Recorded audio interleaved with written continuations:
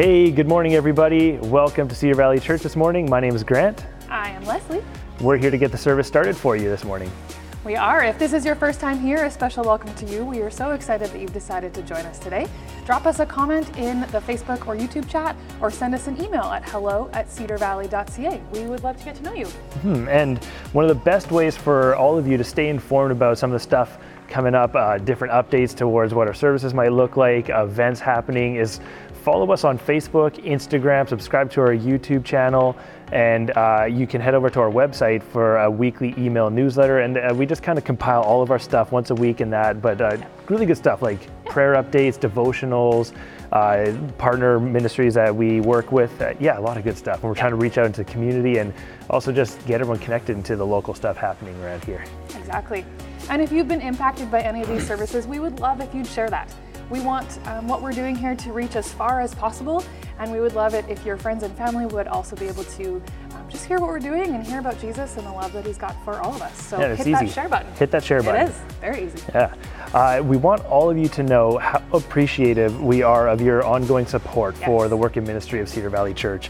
And it helps us continue connecting, and not just this Sunday stream, but a lot of great stuff. I mean, a few weeks ago we had this Mother's Day drive-through. We were able to just bless the amazing women of our community.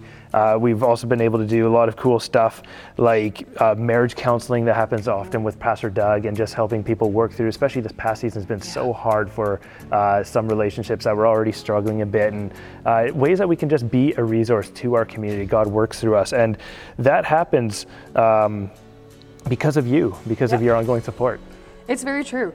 And we are just so excited about that. We're so thankful. We're so thankful for the ways that you've decided and chosen to serve and give to us and to what God's doing here. And as a church, we really believe that whatever gifts we're able to offer to God, he uses them exponentially. So even if we're just able to offer small things, God does big things through that. Yeah, time, money, service, our gifts, our talents.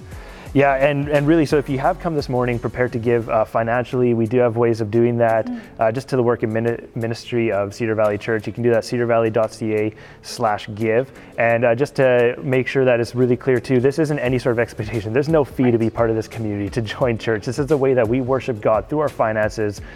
Regular members and attenders are, they've experienced that discipline of how God's worked in their life. And there's amazing testimonies out there for that. Totally.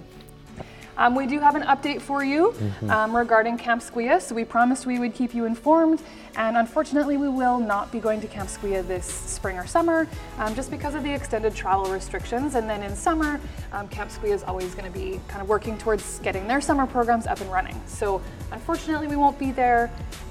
But they're gearing up for their own summer ministries, and actually we want to pray for them to make sure that that the travel restrictions are ended so that they can do all of their summer ministry for people out here in the valley and the Lower Mainland.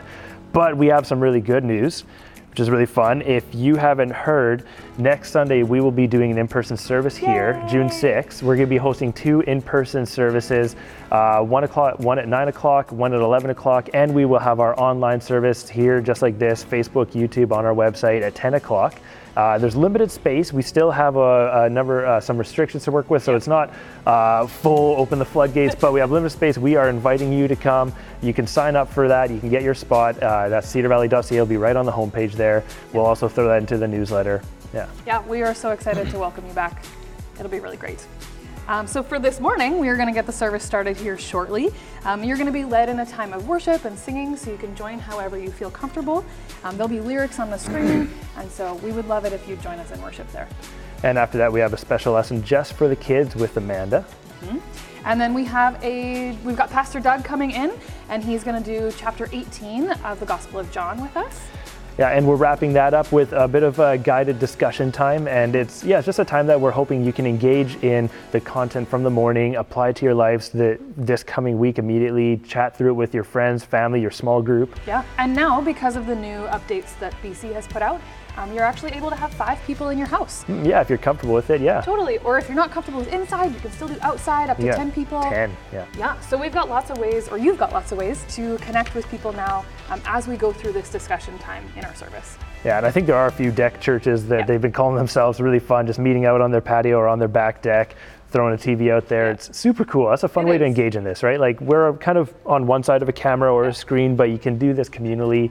And if you aren't able to do that, just hit up the chats on Facebook or YouTube, and we try to get some lively action there. More of it's on Facebook, but yeah. But join us either way. Absolutely. Before we get started into the service, we're just on the brink of getting into June, which feels like it's just on the brink of getting into summer.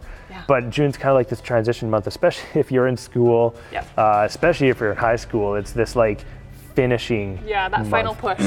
And June in general kind of has a bit of a finishing feel to it, right? Like there's a lot of times where jobs have a bit of a seasonal changeover. Summer becomes kind of vacation mode for a lot of different stuff. Sometimes actually you might be finishing your whatever certain seasonal work and you're just going into a bit of a summer job too. So it's, I'm going to call it like a finishing month. Yeah. And you know what, this might be a good time just before we get into that to focus on ways to finish really well. Yeah, and even do that prayerfully, do that through wisdom. But like, what are your go-to ways of how you can finish well? What's some wisdom you can share with us? I think a big one is really staying relational. Kind of understanding and reminding yourself why you're doing what you're doing. So I know especially for some teachers, it's challenging to kind of finish that year well, but to really remind yourself like, oh, who am I doing this for? Or who am I doing this with? Is a helpful way to finish well, I think. Yeah, people focus, because it can be so easy to just get the tasks finally done. Cross off those things on your list. Kind of while forgetting why you're doing what you're doing. Yeah, I've also heard, a really good time to just take advantage of the daylight. We have extra daylight hours, get outside, it's sunnier, it's warmer. Usually it's been rainy the last couple of days here, but yeah, make use of that, right? So get some fresh air, eat well. Eating well is a great one. That's definitely an important part of fueling your body. Yeah, junk goes in, junk comes out. Another one really is to take a look at the goals you maybe set at the beginning of the year. And kind of remind yourself like, oh, okay, we've got this last little chunk of time to really get those in, and sometimes that's very motivating too. Awesome, those are some really good tips, thanks. Yeah. Well, if you know somebody who is finishing up something really good, think about how you can pray for them, think about how you can reach out for them, or maybe it's just yourself and you're finishing up, whether it's school, you're graduating, or you're moving into a new job, or you're just literally moving. That happens through the summer too. For sure. Share some of those thoughts, share some of those prayers, hit over the comment stream of Facebook or YouTube. If you've got some great wisdoms to add to that, how to finish well, or if you've got some prayers to throw up there, take the minute and a half here to do that. And other than that, we're in for a great morning. Thanks, Cedar Valley.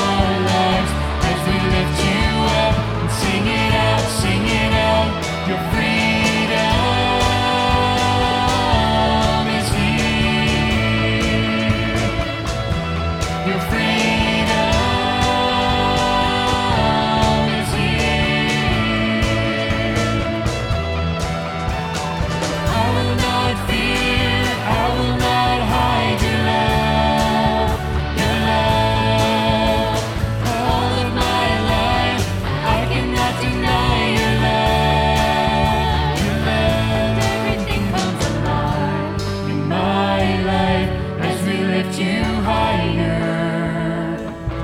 Let your freedom rise in my life as we lift you up.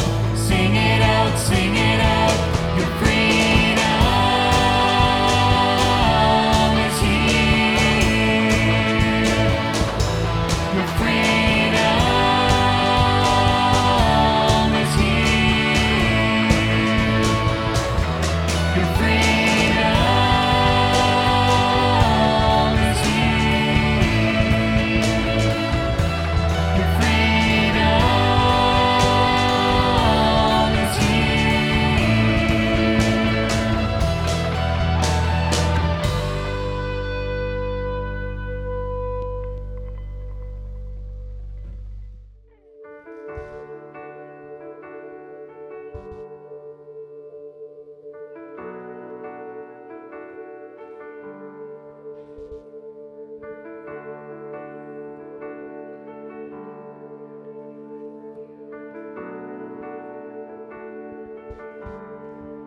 In Christ alone, my hope is found.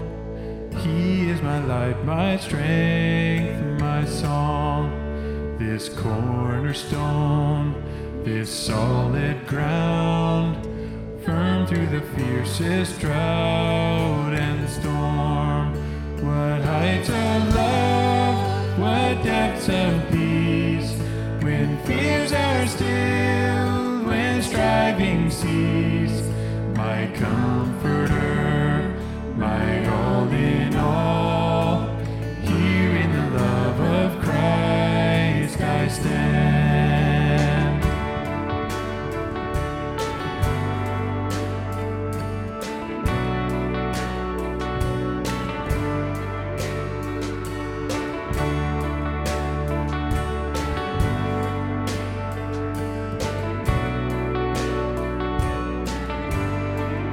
There in the ground his body lay, light of the world by darkness slain, then bursting forth in glorious day, up from the grave he rose again. And as he stands in victory, sin's curse has lost its grip on me. For I am his, and he is mine, bought with the precious blood of Christ.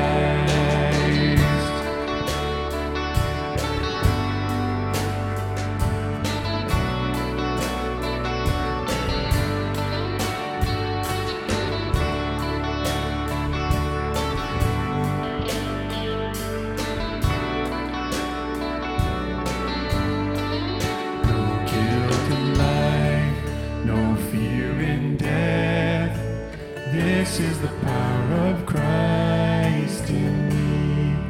From life's first cry to final breath, Jesus commands my destiny. No power of hell, no scheme of man can ever pluck me from his hand till he returns or calls me home. Here in the power of Christ I'll stand.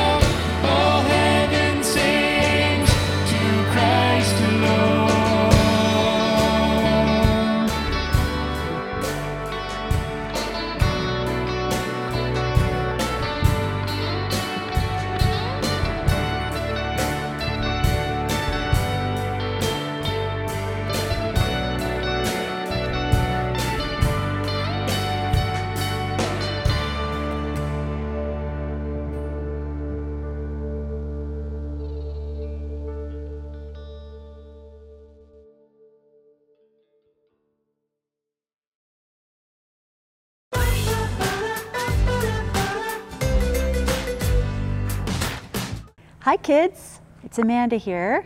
I'm here to teach you a really, really powerful kids lesson, so I hope you're ready. You guys know that we've been going through the book of John this last little while, and we are now at John chapter 18. Now the last few chapters, Jesus and his disciples have all just been sitting in a room, the upper room, while Jesus was teaching them. But now things are changing. This is starting to begin the action where Jesus came to do what he was going to do. So they were in the upper room and Jesus said, okay, let's go. So they left the city and they crossed a little valley and they went into an olive grove, which is a beautiful garden, kind of like this, except it was nighttime. So Jesus and his disciples often went to this olive grove because it was peaceful. It was a place where they could rest and pray and Jesus could teach. And because they went there a lot, Judas, who was one of the disciples, knew that. Except there's something about Judas.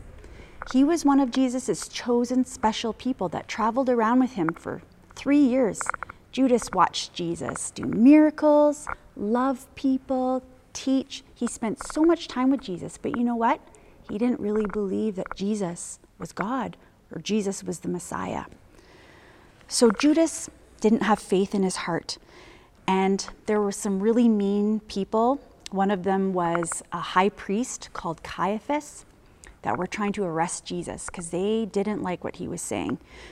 So Judas offered to tell Caiaphas where they could find Jesus so they could arrest him. And they paid Judas 30 pieces of silver to do that.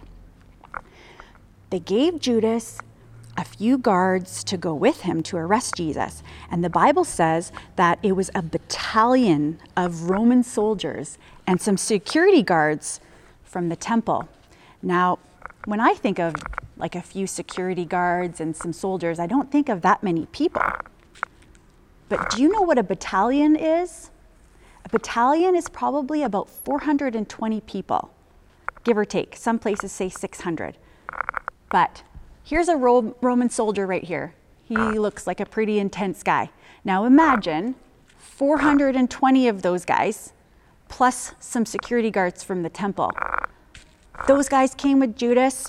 They were carrying blazing torches, lanterns, and weapons, ready to arrest Jesus. It's pretty scary. But you know what? Jesus knew all of this was going to happen.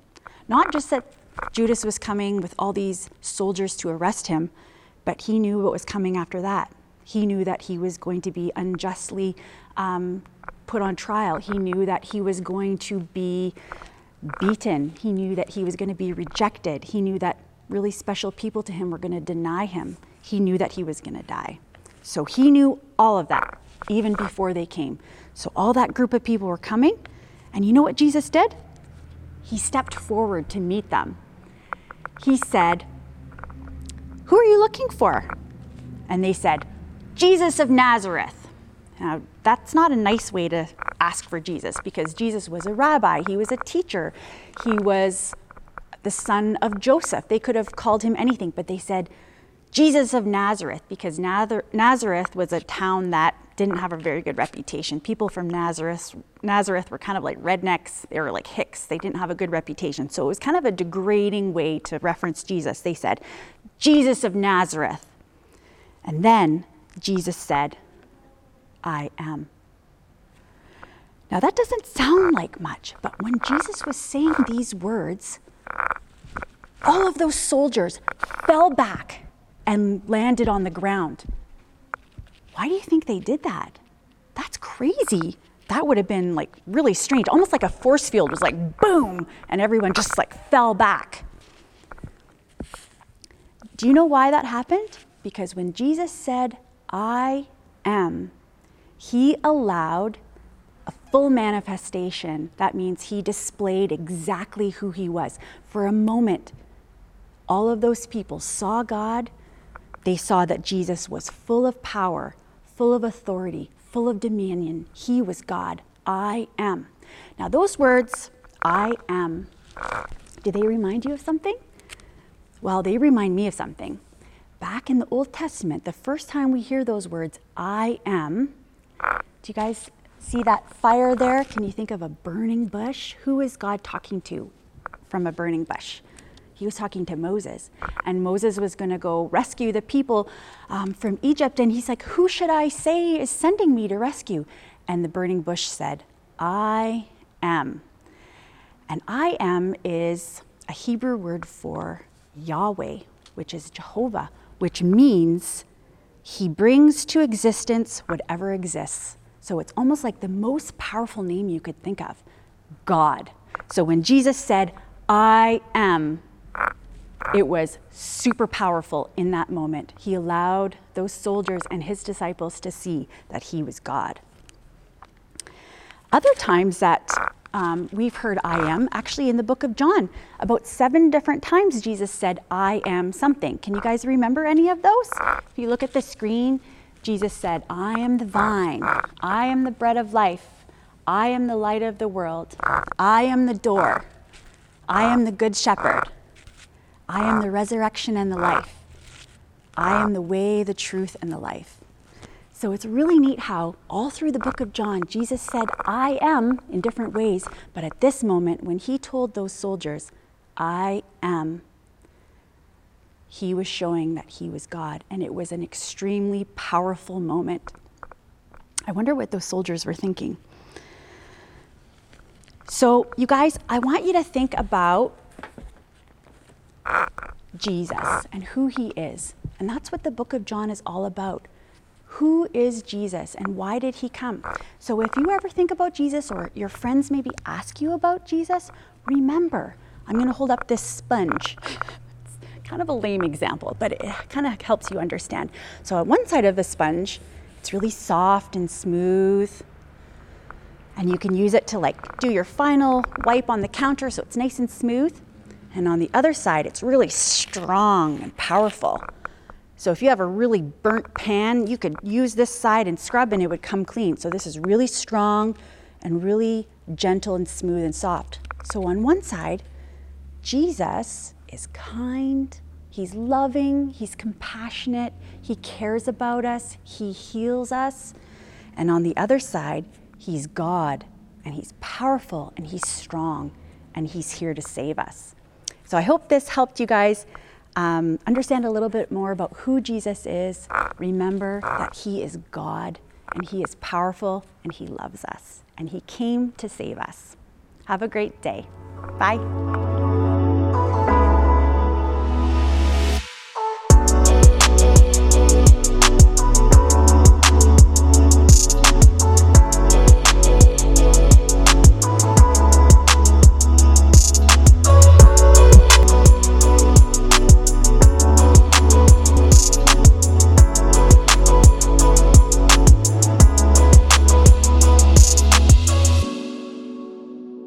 Well, John 18, you know, it's one of those days like very few others. It contains betrayal, deceit, anger, acts of bravery, and cowardice. There's scheming, there's plotting, there's accusations, interrogations, and regret. There's even some swordplay. And yet, in the midst of all of this chaos, there is Jesus. Actually, a lot of what happens is because of Jesus. But he's the constant, the calm in the midst of this storm. See, chapter 18, it all starts nice enough with a relaxed evening stroll to a peaceful, quiet garden. It's likely already dark when Jesus and his friends, they leave the city. They cross this narrow but steep Kidron Valley, and they head up for the peaceful place. You know, Jesus often went to this garden, we've discovered as we read through the story of Jesus. Actually, When he was in town, that is in Jerusalem, pretty much every evening he would head up to the hillside olive grove. It's called the Garden of Gethsemane, the Mount of Olives. But tonight, as recorded in the other Gospels, Matthew, Mark, and Luke, not so much in John, he enters this garden, this quietness, in anguish. See, death is near, and he needed to pray. There's treachery, deceit, betrayal, greed, and thuggery. They're all approaching. And Jesus was expecting them. And with the cross looming in the distance, he is preparing for its arrival. In this moment, on this evening, Jesus is deeply distressed. His soul is overwhelmed with sorrow. And he falls face first to the ground and cries out to God, his Father. Have you been in that spot where really you feel the only option left is to call out in pain and sorrow and in grief? Maybe it's in a quiet place where you find solace and comfort. You know, even a number of years ago, while I was in anguish and with a troubled heart, I find that I would just drive. I would drive till I would find a quiet place. Often it was a trail on a nearby mountainside. And as I walked in silence, I would find the presence of God there. At that time, our pain was personal, it was private. And yet, Jesus was there. And he is there because he has been there. If there's a time when you feel that who else could understand the pain? Who else can move you through? You know, that is really one of the things that the church is about. And yet there's a time that maybe your soul can only be comforted by the presence of Jesus, because he has been there himself. And in the midst of his prayer, he falls face first on the ground. We talked about prayer posture a little bit last week. And sometimes the only thing left to do is to fall, because there is nothing left. And Jesus himself says, God, I acknowledge, Father, I know that anything is possible with you. And I would rather not go through this.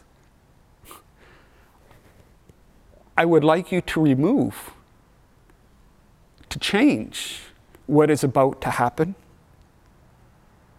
But for your will and for your glory, I will go through. And he talks about a cup of suffering. This image, this metaphor is used often in Scripture as drinking from it in relates to either suffering or wrath. One thing this shows is the humanity of Jesus. It wasn't an easy thing. Though he was God, he was still human. And he asked if there were another way. But he understood, even in the asking, that there was not. This was God's plan for him. And after that, in verse 2, enter the betrayer. Judas, who betrayed him, knew the place because Jesus had often met there with his disciples. It's interesting that Judas knew where Jesus was going to be. Just a short time ago, he's dismissed from the room because Jesus identified him as the betrayer, and he left. And yet, when he went to find Jesus, he knew where he would be, in the quiet place at the end of the day. And it got me to thinking, do we have personal spiritual practices that if someone were watching, they would see? That if a certain time of day or in the midst of a situation, they would know where to look, where to find us? I remember growing up that in the morning, it was often my mom on the couch in the living room reading the Bible. I remember specifically every Saturday night, my dad sitting at the kitchen table with his Bible, writing out his check for the Sunday morning offering. He's preparing his heart. It's an image that still stays with me. But Judas knew where to look. He knew where Jesus would be. And he arrives with betrayal on his mind. So we find that this peaceful garden is suddenly shattered by the sound of approaching trouble. Torches, clubs, swords. They're prepared for the worst. This gathering of military guards, and maybe they're even hoping for a fight. Roman soldiers combined with temple guards. John says there's a detachment of them, which, if taken literally, could be as many as 200, possibly more. They meant business. They were prepared for a fight. But it's interesting that they weren't going to get one from Jesus. So how many soldiers, how many people does it take to arrest Jesus? Well, unless he's willing to give himself up, a whole army wouldn't be enough.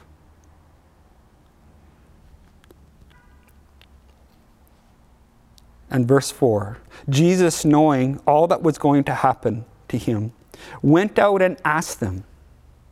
So he didn't stay hiding behind a tree in the garden somewhere. No, he realized that they were on their way, and he stepped out. And he asked them, "Who is it that you want?" "Jesus of Nazareth," they replied. And his response? Check this out. "I am he." When Jesus said, "I am he," they drew back and fell to the ground. Just at the mention of his name, they fall to the ground. Why would soldiers, prepared for battle, equipped for a fight, fall to the ground at the mention of the name of Jesus? Because, quite simply, it's the name of Jesus. I am. We've heard this before. And I find it very intriguing that at this moment, it's as if Jesus allowed a part of his deity to be exposed. And I'm reminded of Philippians chapter 2, verse 10, that says, "At the name of Jesus, every knee shall bow." They all fell down. It's an incredible reminder to us that Jesus is saying, "You are not taking me. I am giving myself to you. You do not have the power, the authority, or the means to take me. but I willingly give myself to you because this is the Father's will. Now, Peter, on the other hand, he's not going to go down without a fight. It says that he grabs the sword, pulls it out, and he swings it at the closest person there. Now, this is definitely, it's an attempt to save Jesus, his friend. We know Peter isn't about to back down from a fight. And he manages to cut off, to slice off the ear of a servant who's standing nearby. And yet, with Peter's swing of the sword, it could have started a bloodbath. The first shot fired, so to speak. But Jesus steps in. And in verse 10, verse 11, Jesus said to Peter, "Put your sword away. Shall I not drink from the cup the Father has given me?" Isn't this incredible? Jesus is about to be arrested. And in the midst of this mistreatment, Jesus shows compassion. It's his first thought, his first response. And then Jesus is bound and led down to be accused and charged of these horrendous crimes that have been made up against him. And while he's hauled down, Jesus told the guards, the soldiers, this small army, that here I am, take me, but allow my friends to go. Well, most of them did, except for two. We know one is Peter, and it appears the other one possibly is John. And they head down to the area of the city where Jesus is held and going to be questioned on the outskirts of the palace. And initially, Peter isn't able to enter. It's a closed courtyard. But he gains entry.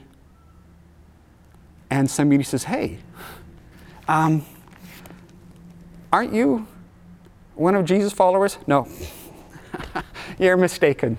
It must be the lighting. You're probably thinking that I'm somebody else." Okay.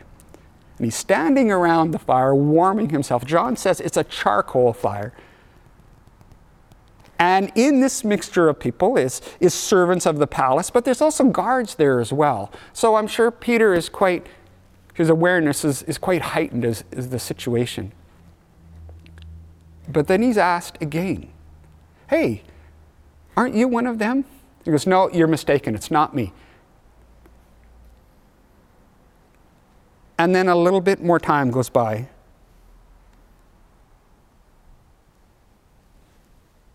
And then Peter has that moment that he could possibly regret for the rest of his life. And I wonder if you've had a moment like that. Maybe the words you said, or maybe the ones you didn't say when you should have. Maybe what you did or what you didn't do. And in that moment we realize and we fall deeply into the dungeon of regret. And we can replay it over and over in our mind. It can be a downward pivot point in our life. And what makes it especially bad is if that you promise that you wouldn't do such a thing or say such a thing. Where do you go after such a significant stumble? A regret that is almost life-defining. And we wonder how could we ever recover from this?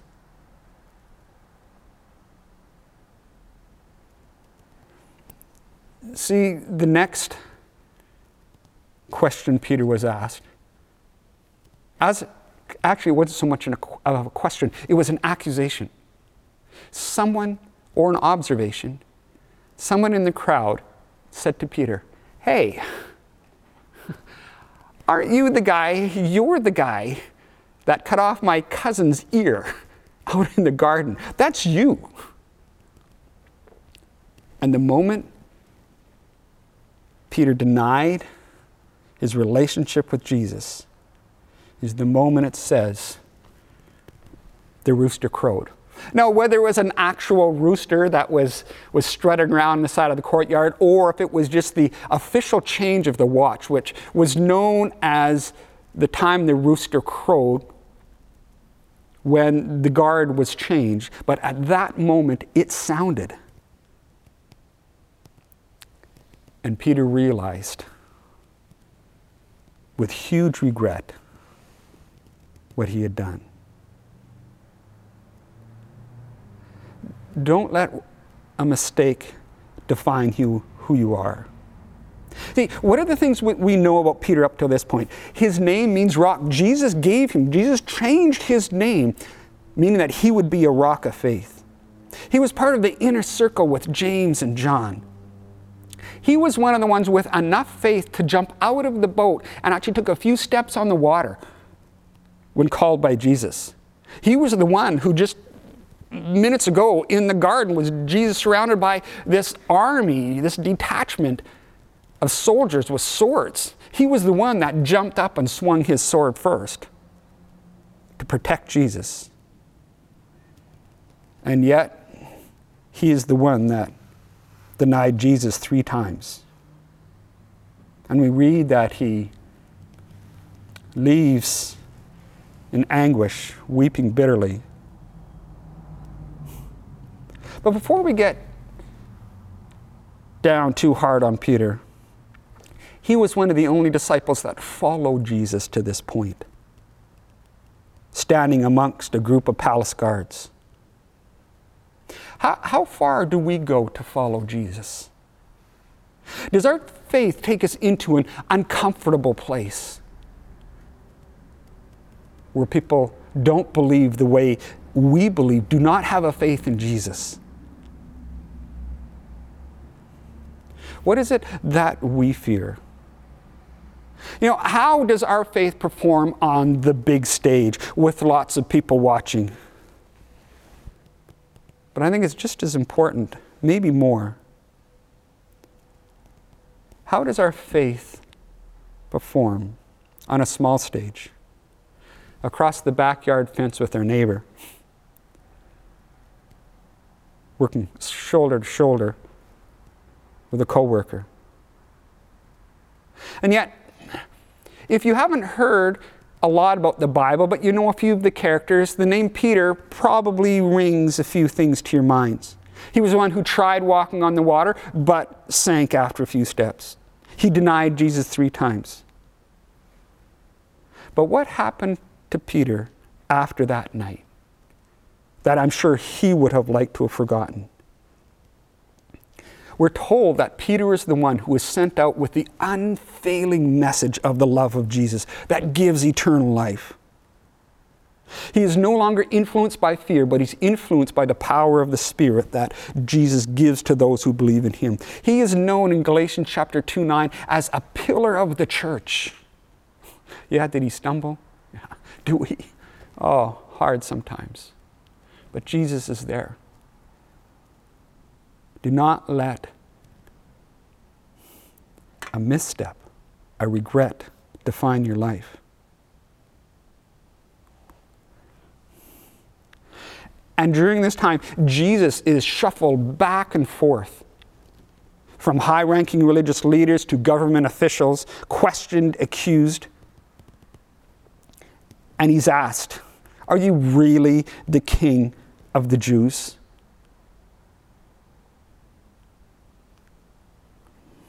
In verse 33, and Jesus responds in verse 36, "My kingdom is not of this world."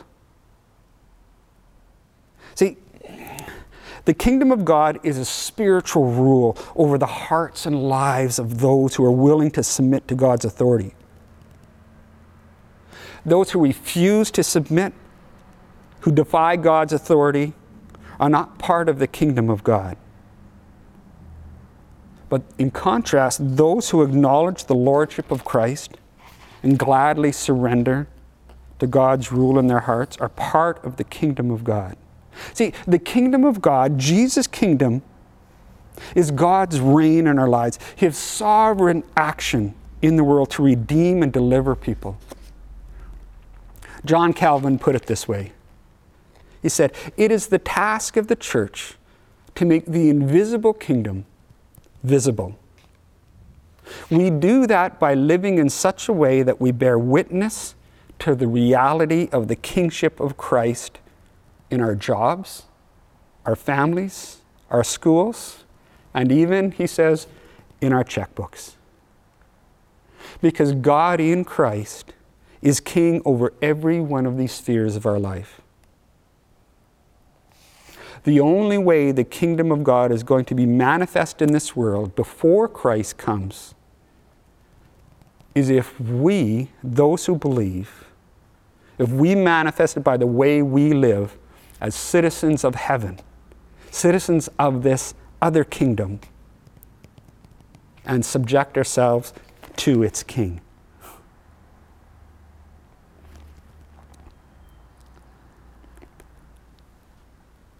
And then Pilate asks in verse 37, "So you are a king then?" Jesus answered, "You say that I am a king. In fact, the reason I was born and came into the world is to testify to the truth." You know, interesting, this is the only reference to the birth of Jesus in the book of John. And he speaks about the truth. You know, everyone can't have their own truth. It's not good enough that it's just truth to you. There needs to be a source. There needs to be a place where truth comes from. And Jesus says, "It is found in me." And Pilate says, "Well, what is the truth?" I urge you, don't be like Pilate and walk away from the truth as he did. He didn't recognize the truth even though it was right in front of him. And Jesus says, "The truth of who I am is the Son of God. I came to teach about the kingdom of God, to live and to die, to take your sin, to be raised again so you may live in this glorious new life, the kingdom of God, in the power that I give you." That is the truth. As we continue seeking the truth, I ask that you would honestly pray that God would reveal the truth to you of His love, of His word, of His being, and the work of Jesus Christ. And you can ask a friend, or you can ask us here at the church. We would love to talk to you and explore more about the truth of who Jesus is and the difference that makes in our life. As we continue to do that, let's pray. Our God, we thank you for your word. We thank you for your Son, Jesus Christ. God, who we are discovering that all He did for us. God, as we see the truth revealed to us, may we understand, may we learn, may we live the truth in our lives. God, thank you for the gift of Jesus Christ and what He has done and continues to do. God, we pray that you continue to fill us with this understanding and the power of Jesus Christ, His life within us every day. God, be that blessing, be our comfort, our rock, each day. Thank you for this time together, for your word, and may we go forward in the truth of who you are each day. Amen. If you hang around just for a moment, we're going to talk just a little bit more about, give you an opportunity to discuss together just the truth of who Jesus is and what that means to you. All right. Hey, thanks for joining us, everyone, this morning so far. And like we mentioned in the intro too, we don't want it to stop with just hearing a message and that's fine, you can go about your day. It's actually a thing that we want to be able to take what is been in the message, in the kids lesson, what we're praying about, what you encountered during the time of worship, and kind of dialogue through it, find a way to apply it to our lives immediately this week coming up, the next month, this next year. And there might be some things that you've pulled right out of the message. There's some questions you asked throughout the message as well. But even I think we have some, you've got a question just to help guide us through this, and you can kind of go wherever you want with this. But what were you thinking? Right. Well, right towards the end of that chapter, Jesus says, my kingdom is not of this world. And he says, I was born to bring the truth. And so I think it would be good for us to think, what is the truth of Jesus in our life? How has Jesus presented himself? And even as Peter, we know that Peter, he failed. And yet Jesus didn't leave him there. In his regret, in his remorse, if we keep on reading, it's not the end of the story. We find that Jesus continued to build him up, and Peter became a pillar of the church, of the new church. So I was kind of thinking for us to dwell on, where has Jesus met us, maybe in that moment of regret, of sorrow, but also how have we seen the truth of who he is in our life? How has he changed our worldview, maybe even about, because of the truth of who Jesus is? Right. It's a little complex. Sure, but I think it makes sense to really think on that exact example of Peter, that the way Jesus interacts with us, the way he showed God's love and grace to us was really completely contrary to what the world thinks is fair or just or forgiving, even what's considered forgiving, where stuff like being completely sold out, or essentially like lying to Jesus's face and saying like, I will never defend you, right? But then you turn around right away, and that happens regularly in my life. I think the times I see that the most at play when other people can see Jesus through my own life is when you make that bold move. Peter drew a sword, that wasn't the right way to do it. When you make that bold move of somebody trespasses or makes a mess on your yard, or your neighbor does something stupid that bothers you, knocks on the fence, or somebody who's annoying, they have a loud car right beside you, and the normal response would be phone up bylaw, right? The normal response would be like, hey, can you put a muffler on that thing? The normal response would be whatever, make it fair, make it even, because if you're being a good neighbor. But the Jesus response is actually like, the not normal, right? Yeah, how can I now make a loving connection to this person? What can I do that is ridiculous? We have teenagers that come out here to the church parking lot, and sometimes they do teenagery kind of things that's ridiculous. And what can be an amazing Jesus response is, you guys want coffee? It's raining tonight. Like, I bet you're kind of cold. And it blows people's minds, and they start to connect with like, wow, there's something different about the way God loves us. And that's just the start, and you can start speaking Jesus into those moments. I think too that once we begin to understand the truth of who Jesus is and what he came to do, it changes how we see people. Right? And really what he is calling us to do. And that's an incredible thing. It's not always an easy thing. No, it's not. That's actually, I think as soon as it's easy, you have to start guessing if you're actually doing it right or not, because I think that every single time I've tried to do the more Jesus-led way, it's an intentional choice above what would be the comfortable choice.